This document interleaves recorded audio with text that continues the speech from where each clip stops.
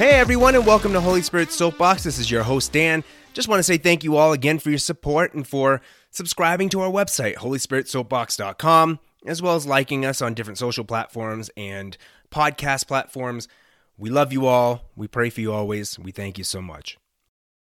So, as we continue to love Jesus, right, and we think of this resurrection, especially around Easter or Resurrection Day, whatever you want to call it, we often hear Jesus described as a sacrificial lamb.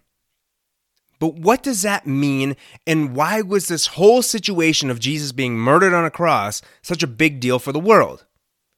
Today's episode is a question that I hear often, believe it or not, even from Christians. The question and the title of this episode is, why did Jesus have to die? Why? Why did he have to die? Knowing that every single one of us is a sinner, according to what God knows and tells us is bad for us and put in commandments for us to understand that, the wages for those sins and being a sinner is death. These sins lead to death because we walk away from God who provides eternal life. You get it? So death means not just dying here, because if you commit a sin here, you're not going to just die automatically. Sometimes you can, I guess, but for the most part, if you commit a sin that God considers a sin, you're not going to die immediately.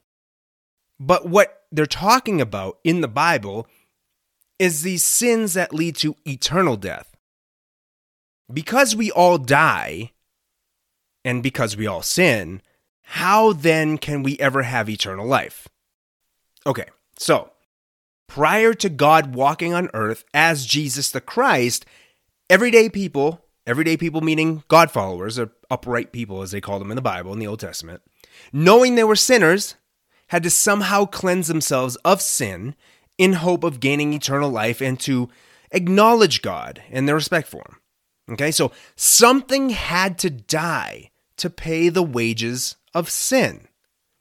But this wasn't any typical sacrifice of death that you would see and read about nowadays in history, right? There were those cultures, many different cultures, who sacrifice people or animals to keep their lowercase g god or gods from getting angry with them. Those who followed the one true God, as described throughout the Old Testament and New Testament, sacrificed an animal to take their place of death for them. So something had to die, and they didn't want it to be them. And I understand that. I totally get that, right? Especially if you risk dying forever. Not good.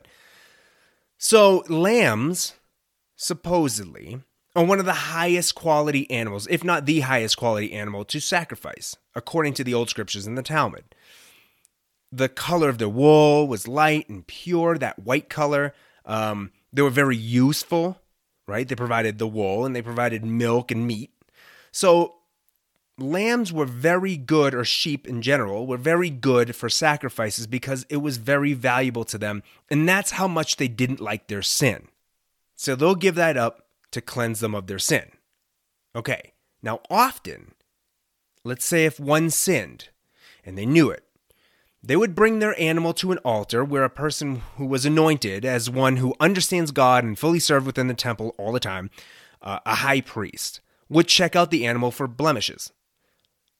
After this, the sinner would identify themselves with the animal, and that this animal was going to take the place for their sins that they have done, all while confessing their sins.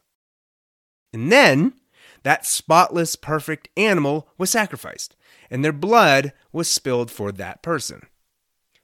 It's also good to note that this atonement, right? Atonement meaning connecting God and humankind again, back in this harmonious type of relationship. This atonement using an animal is temporary. It was temporary. It doesn't last forever. The animal wasn't going to last forever, so it won't last forever for all of your sins.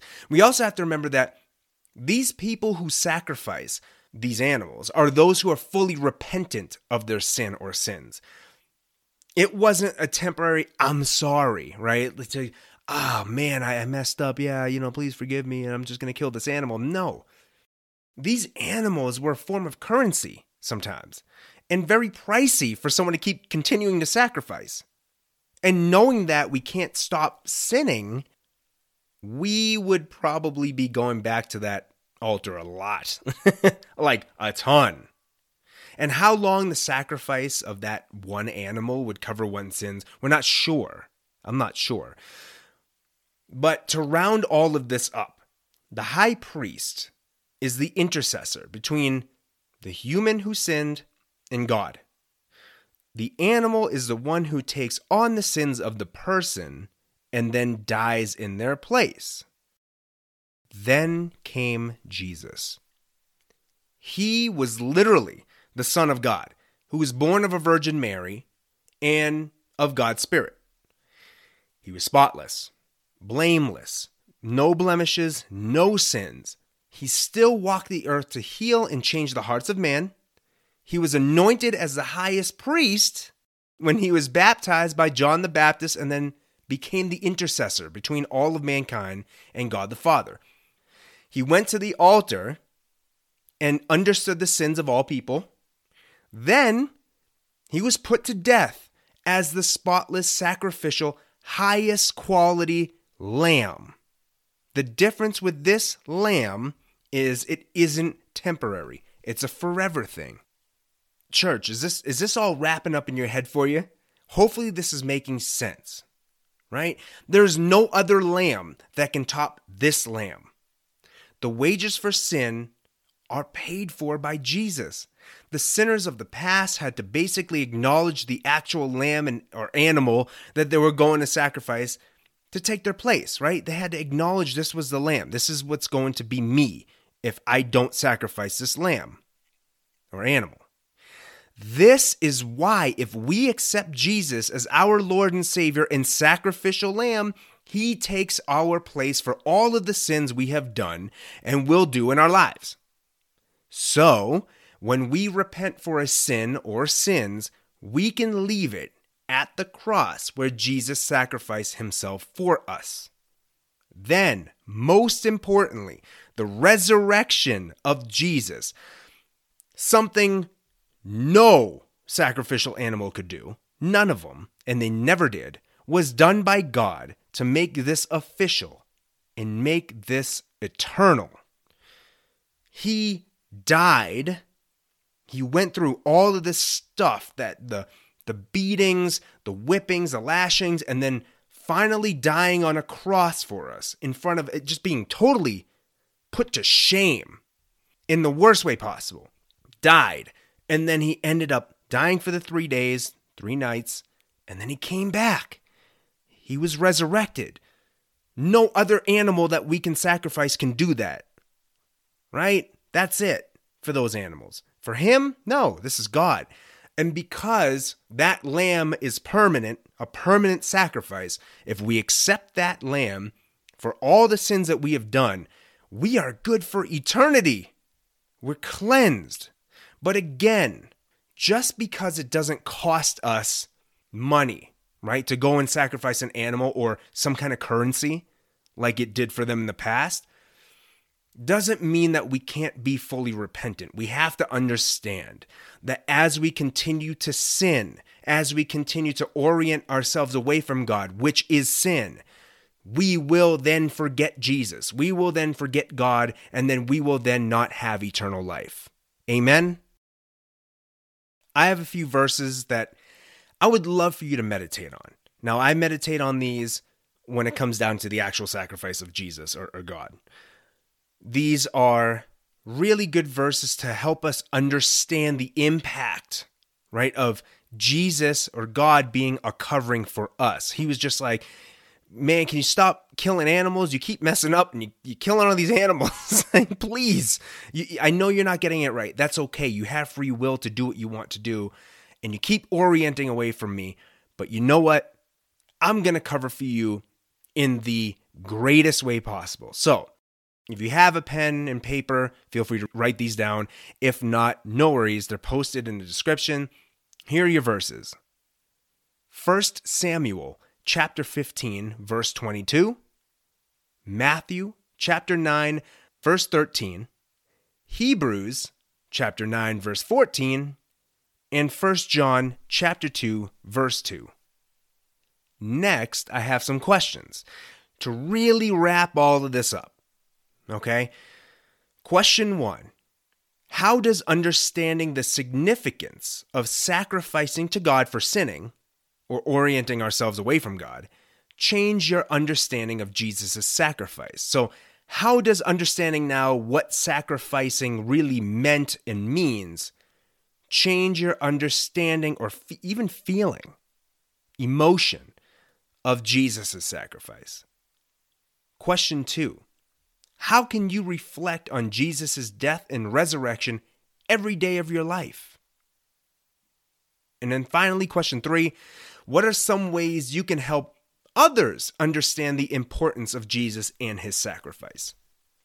Now, before I close this out in prayer, I want to thank you again for joining today. It's really a blessing to hear from you guys too. I really appreciate everything that you've done to support us. We also want to say that we would love for you to continue to spread the word about Holy Spirit Soapbox to your friends, your family, Christians, non-Christians, doesn't matter. We just want to continue to reach everybody across the world to help us all understand who God is, right? We want to understand how good this God is that we serve and how loving he is, that he was willing to die in our place for our sins, for us being selfish. He was willing to do that for us. So let's bow our heads if you can and close ourselves out in prayer. God, all we can say is wow. Knowing how everything correlates back to the old practices of man thousands of years ago to hopefully cleanse themselves for only a little short time period has all been fulfilled by Jesus. You sent yourself, your only son, to bear the load of all of our sins and put them all to death. And that's the only death that stands forever now. But we all have eternal life because of it. No more temporary cleansing, no more death for us. Thank you. Thank you for the newness we have access to today and eternity. We give you the praise and glory forever in Jesus Christ's holy name. Amen.